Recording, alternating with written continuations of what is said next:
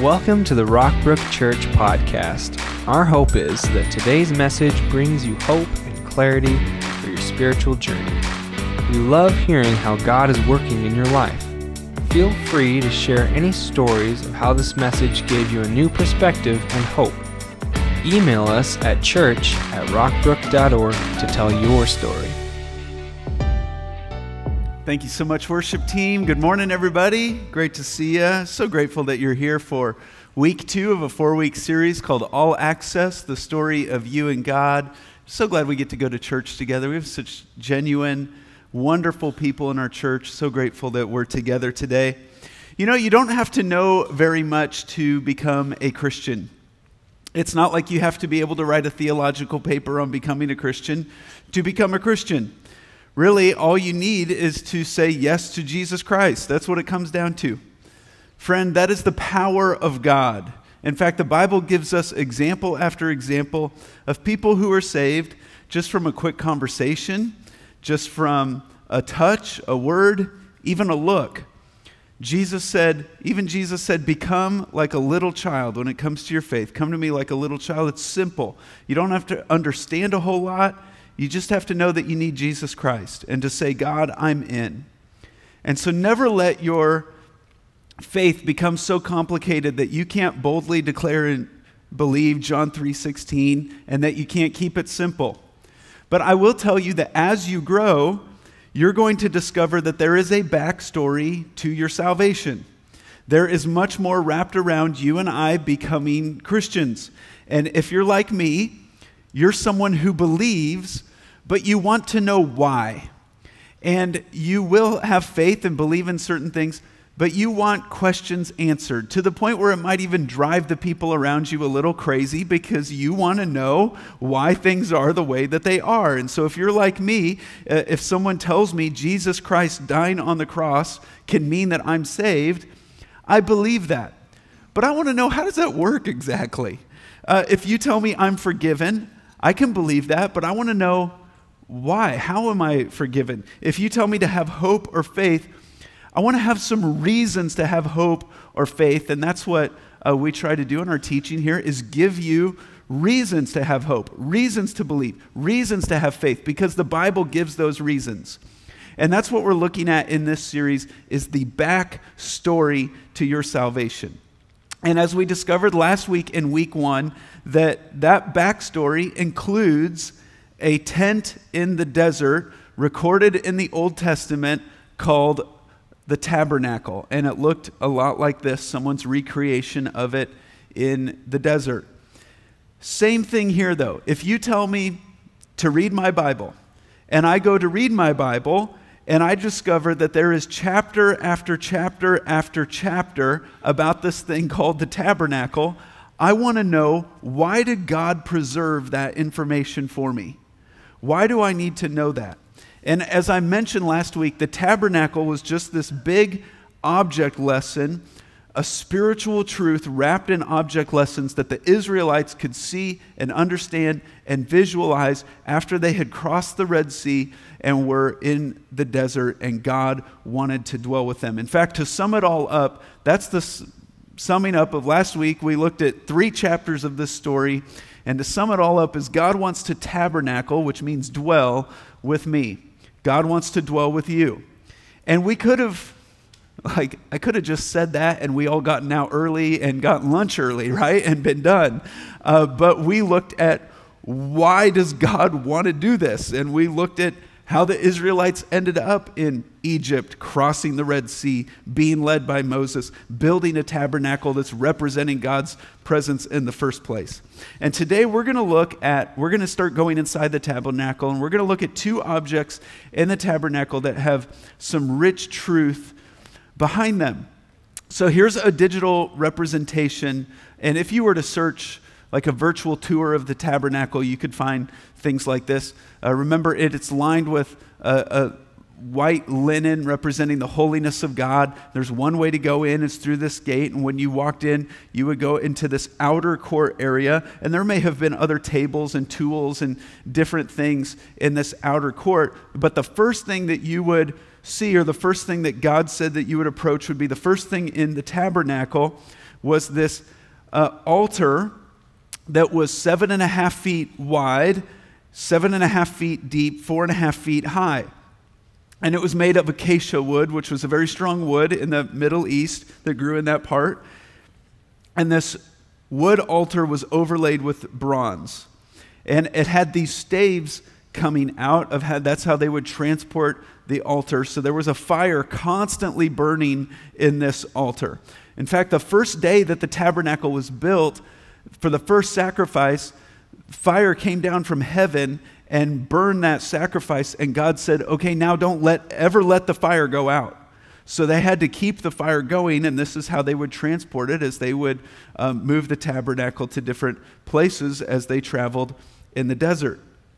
If you're taking notes, I've got several notes for you today. The altar represented the claims of a holy and righteous God who must be satisfied before he can meet with mankind, and bless him. This altar represents the claims of a holy and righteous God. He's holy, and nothing can stand in the presence of a holy God. It's consuming. The Israelites had already seen that. It's too scary. I mean, God just shows his back to Moses, and Moses can't even take it. Leviticus 11:44 says, I am the Lord your God. Consecrate yourselves and be holy, because I am holy. And today we underestimate God's holiness. Sometimes we even think, because we don't know anyone that's holy, we don't dwell on this thought, we even think, is God exaggerating this aspect of his character? Like, why is he why does this matter so much, his holiness? But for anything to be in the presence of a perfect, holy, set-apart God, it cannot stand. It would get consumed. And so any deviation from holiness must be punished by the person or a substitute. Something cannot make it in the holiness of God. How does a holy and perfect God be in relationship? How is he going to dwell, tabernacle, with an unholy, imperfect, unrighteous people? And that's probably the nicest thing to say about us, right? I mean, it's not that we're just unrighteous, we're wicked. It's not just that we're unholy. Like, we have thoughts in our heart, in our mind, that we don't even want to share with other people because they can be so dark at times. How does God bridge the gap between his holiness and his intolerance of sin and what it does to us? How does he bridge that with his love for sinners and his love for mankind? And God said there could be reconciliation. There was a way to bridge that gap, but something doesn't make it. There has to be a sacrifice. And sacrifice is another one of those terms that we've kind of got to define and talk about because we use this so casually. Like, if I got up at 6 a.m. today to go and work out, I would say, oh, I'm really sacrificing for my body, right? Which that's just an illustration. I don't know the last time I woke up at 6 a.m. to work out. But if I did, I would say this is quite a sacrifice. And so we bring up this word, say, oh, I'm making sacrifice. It was a sacrifice to be at church. It is a sacrifice to be with our family or whatever we might say. But the sacrifice we're talking about in this case is the surrender of something that is so valuable, something that costs you. That is a sacrifice. And God said that the ultimate sacrifice had to be paid. What is an ultimate sacrifice? It's when a life is given for a life. We know that. We even say that. We honor people who give the ultimate sacrifice. People in the military, people, police officers, firefighters, people who give the ultimate sacrifice, something that is so valuable. And God says when life is given for life, he said there has to be bloodshed. Why? Why did God require a blood sacrifice to be in his presence? Why couldn't he have just said, I don't know, what would you have to say? Just why didn't he say, you just have to climb the highest mountain and only a few of you will make it, but that's what you've got to do to be in my presence. Or why didn't he just say, if you follow these top 10 things and you just live a very moral life, a very value-added life, and you're a good person, just follow the law and you'll make it. No, God required a blood sacrifice because blood represents life. And this story is not about a quest or a journey or a life well lived, but he required a blood sacrifice because it's all about life or death. It's all about you make it in God's presence, or you cannot make it in God's presence. You can't live. It gets consumed by the holiness of God unless there is life taken. Life could not stand in the holiness of God. In Leviticus 17:11, it says, "For the life of the body is in its blood. I have given you the blood on the altar to purify you, making you right with the Lord. It is the blood given in exchange for a life that makes purification possible." When you have given your blood, you've given your all.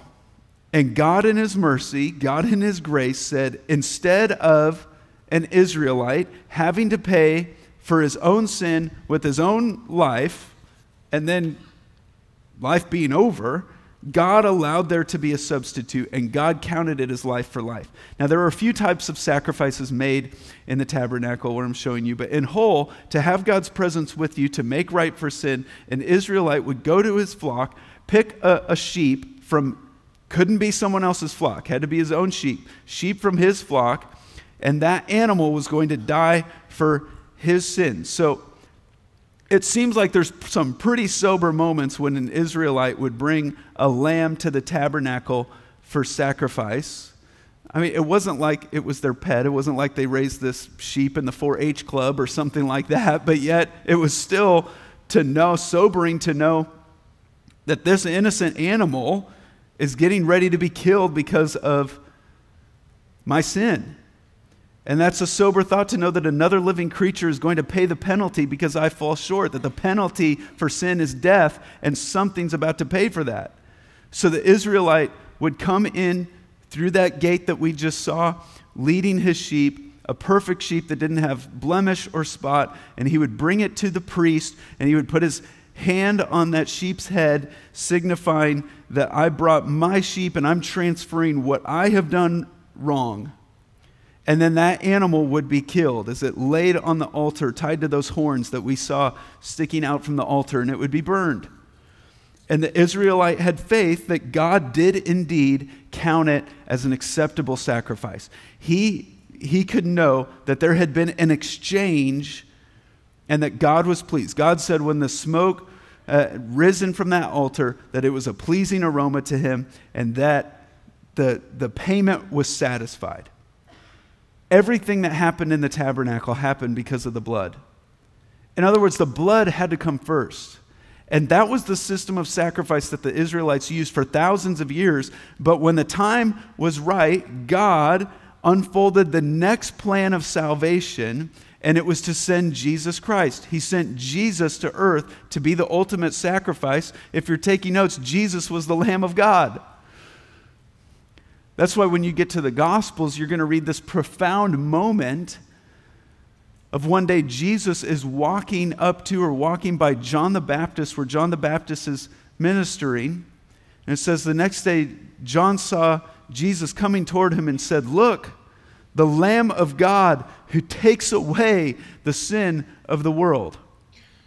So Jesus is the Lamb of God who took my judgment in my place. And he played multiple roles in this salvation drama that God is unfolding here. In fact, I put in your notes, Jesus was the fulfillment of all of this. He was the sacrificer. He was the sacrifice. He was the priest. He was the high priest. So Jesus, in effect, was the Israelite who brought the sacrifice. And who was the sacrifice himself? He says, "No one can take my life from me. I lay it down." And so the sacrifice he brought was himself, and he acted in the role of priest in offering the sacrifice, and he acted in the role of high priest in presenting the blood of God. Jesus fulfilled everything to do with the sacrificial system. And he played all four roles in God's redemption process. In fact, in 1 Peter 2:24, would you read this one out loud with me? He himself bore our sins in his body on the cross, so that we might die to sins and live for righteousness. By his wounds you have been healed. Again, we see this time and time and time again in Scripture, that this is about life and death. This is about dying to sin, living for righteousness. This is not just about a moral code or being a good person. There is life on the line. And Jesus was whipped and crushed and beaten in our place so that we could be healed and whole. And acceptance of Jesus as my substitute makes me acceptable to God. When I accept Jesus as my lamb, my personal lamb, it's as if I've put my hand on his head and said, I confess that all that was broken and wrong in me, Jesus took it from me. And he is my lamb who died for my sin. And God said that when I accept that, when I believe that, when I receive that, then I am acceptable to God. I want you to know why we call Jesus the Lamb of God. That it was so profound that we sing he is the Lamb of God, that we say in Scripture he is the Lamb of God. Because of the transfer that's happening. 2 Corinthians 5:21 says, for God caused Christ, who himself knew nothing of sin, actually to be sin for our sakes, so that in Christ we might be made good with the goodness of God. Where I am not good, God says, I have been made good with the goodness of God. Acts 13:38 says, brothers, listen, in this man Jesus there is forgiveness for your sins. Everyone who trusts in him is freed from all guilt and declared righteous. Something the Jewish law could never do. So God gave the law, and he told them that there had to be these sacrifices, and he told them how many there were to be. And from that time that the sacrificial system started until the time that Jesus came, there were millions of sacrifices, but they weren't enough to wipe out sin.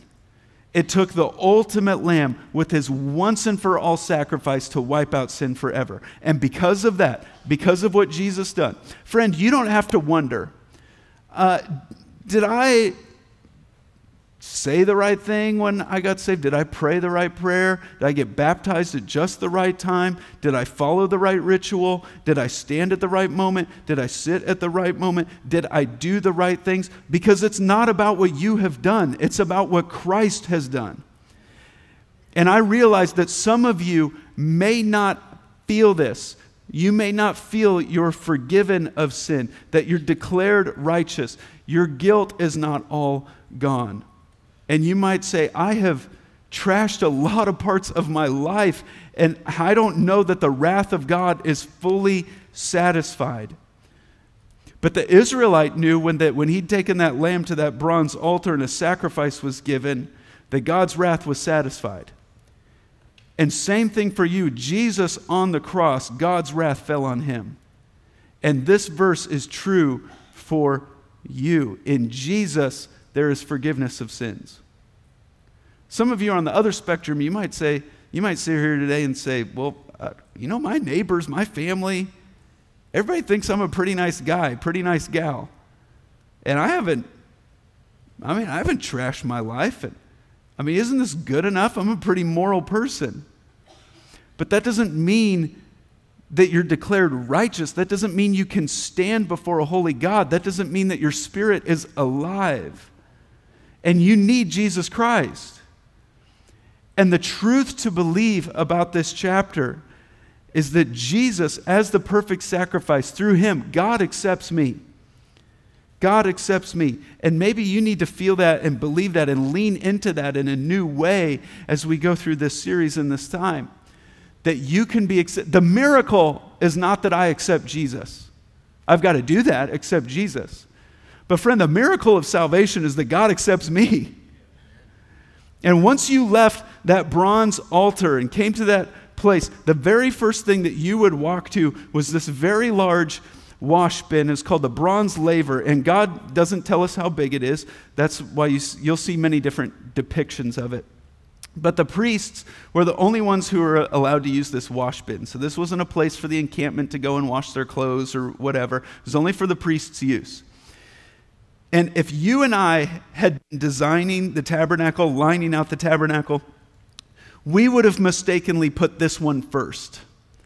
Because we would have said, well, I've got to clean up my life, and I've got to clean up what I've messed up before I can come to God and make a sacrifice. And God says, no. That's the human way of doing it. Human effort wants to get cleaned up first. He says, but I'm telling you, you come by the blood. And once the blood is applied to your life, then you can be clean. Nothing but the blood of Jesus. And that's what cleanses you. And God knew what he was doing. Now, when a priest was inaugurated into the priesthood, and he was come to the laver, and the priesthood, he'd give a sacrifice, but then was given a complete bath to represent this is the beginning of something new in your life. But thereafter, he still needed cleansing, but he only needed daily cleansing. Why does God, so he doesn't put it first, but he still demands this cleansing. Why did God make it such a big deal to have one piece in this big object lesson of the tabernacle for cleansing? Part of it's just the practical thing. I mean, you can see that, they're in the desert on sand doing sacrifices. It's dirty. There's got to be a place to wash and clean up, and they would also clean some of the sacrifices. But on a spiritual level, it was a representative of a spiritual cleansing that the priests needed. I need to be cleansed. So you might say, Ryland, why are you telling me this? How does this apply to me today? How does this laver with water in it have something to teach me today about salvation, about my walk with God, about my faith? Well, I'll tell you. For starters, through Christ, you are now a priest. And we have a high priest. And that's a pretty radical thought, especially if you were raised in another spiritual tradition. To think of the word priest in my name, you might say this just doesn't add up. But it started with the Israelites coming in with the sacrifice, but from there God says, you are now priests, and you are qualified. Peter says this to the church in 1 Peter 2:5. He says, you are living stones that God is building into his spiritual temple. So that's why in Christianity, but this is different than most religions, you don't have to make a pilgrimage to some specific place to be a true believer. There is no temple that you've got to go visit.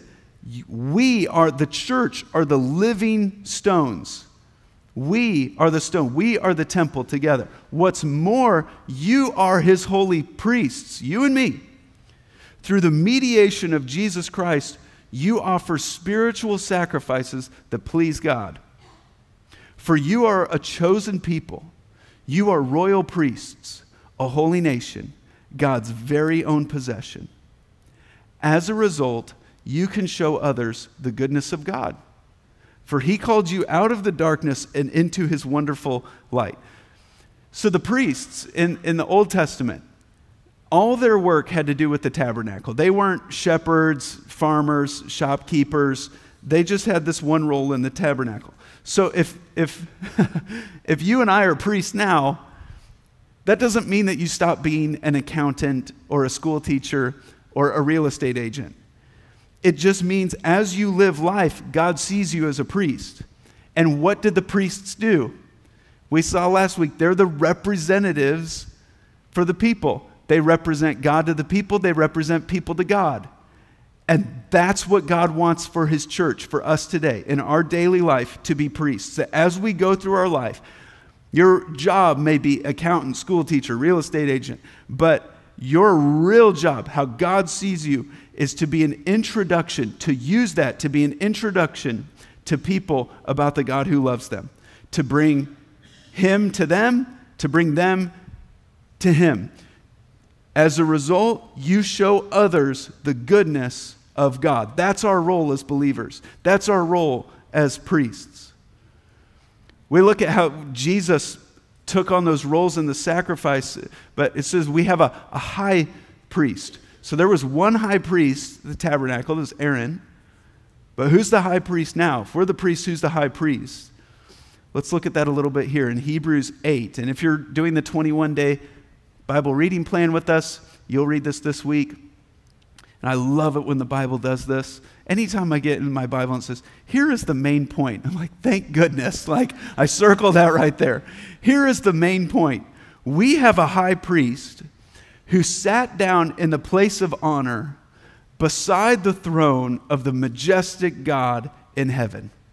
This is Jesus. He ascended and sat down on the throne. And there he ministers in the heavenly tabernacle, the true place of worship that was built by the Lord and not by human hands. The point of the idea of Jesus being our high priest is we don't need anybody else to go in on our behalf. You no longer need an intermediary. Jesus Christ is the high priest. You are a priest. So when you want to talk to God, you just talk to God through Jesus Christ. When you want to confess, you just confess to God through Jesus Christ. When you want wisdom and direction, you just go to God through Jesus Christ. It means you have all access. Friend, you don't need anybody else to be a representative for you. I'm not your priest. None of the pastors here are we're priests, but we're all the priesthood of all believers. We all are. And there is no human being who is the high priest. Jesus Christ is the high priest. And friend, no one has a better in with God than you do. We all have the same access, all access to God through Jesus Christ, our high priest. So will you consider this idea of being a priest as you go through your daily life? I think one of the things to consider with that and to consider from this laver as it applies to us today is, well, what does it mean for me to be a priest? Well, it means that just like the priest needed only a once-for-all bath, well, so do I. Like, this is salvation. Scripture says that when we're saved, we're purified, that we're born again, that we're considered holy and righteous. Again, because of the sacrifice, because of Jesus Christ. That's what happens at salvation. We're washed clean. But then, have you noticed that you and I still sin? Like, we still get dirty, and we get contaminated. Like, you're going to leave here today, and you're going to see things and experience things and live life with people that it's going to contaminate you and the world around you. And you're going to think things and do things and say things that's going to contaminate you and the world around you. What do we do? What is a priest, what is a Christian supposed to do with their sin? How do we find cleansing? Where do we find that? We find that daily cleansing for my life in the Word of God. Because the water and the laver represented cleansing, the bronze represented judgment. And so does the Word of God. It cleanses, it judges it. Friend, this is one reason we don't like to read it. Because we know if we read it, our sins are going to be pointed out. That we're going to have to wrestle with things that we weren't wrestling with. Think about things that we weren't thinking about. And we're going to see what we're doing wrong, and it makes us uncomfortable. And so we just as soon avoid it. But the Word of God is given as a cleanser. It was given to judge, because once we see our sin, and our response is supposed to be repentance. It's supposed to be cleansing by the Word. John 17:17, Jesus said, sanctify them by the truth. Your Word is truth. So what does a Christian do with sin? What happens when a Christian sins? I mean, we're believers, but we fail. We mess up. How does God treat us? How should we respond? Let me show you this as we close in 1 John 1:9. Would you read this verse out loud with me, please? If we confess our sins, he is faithful and just and will forgive us our sins and purify us from all unrighteousness. God says, here's your part. You confess, he says, I will cleanse. You confess, I'll purify. So what does it mean to confess? This word, the original word that would have been written here, that John would have written down, is the word homologeo. Homologeo. And it literally means to say the same thing. To say the same thing. So it means I agree. It's a confession to say, I speak the same thing about my sin that God does. It means I agree with his word. God, you got it right, and I am wrong. And I'm calling it for what it is. And I'm turning from my logic and my excuses and my culture and the world's way, and I'm saying, you are right about this. It doesn't mean you bargain with God and say, well, I'll never do it again. It doesn't mean you bribe God, like, oh, I promise to read my Bible every day if you forgive me. No. You admit, you confess, you repent. You say the same thing about your life, about your sin, that God says. Now, you might ask, because I get this question often, you're telling me all I've got to do is confess my sin and God will forgive me? And my answer to that every time is, I'm not telling you that. God is telling you that. I didn't make that up. God said it. I didn't write it. God wrote it. And he says, he promises that if we confess our sins, he is faithful and just and will forgive us our sins and purify us from all unrighteousness. That you can look to God, and grace is the face that he looks at you with. And as we understand that we've sinned, as we've messed up, as we need that daily cleansing, as we are corrected and guided by God, instead of running from him, instead of turning from him, instead of building up a barrier, instead of avoiding him, instead of avoiding Christ, instead of avoiding the church, we come running back to him as we see he has a face toward us turned with grace. And that connection is reestablished, and the joy comes again of our salvation, because we know that we are forgiven and that we're not his bother, we're not his burden, that he is ready, willing. Jesus already died on the cross for you. He wants it to count for you. His word is written. He wants it spoken over your life. And some of you have needed to be reminded for a long time. Maybe you've been a Christian. You've come to Jesus Christ. You believe in him, but you're not experiencing the relief of your sin. And you struggle to feel something in your life and in your walk with God. You struggle to feel his acceptance and forgiveness.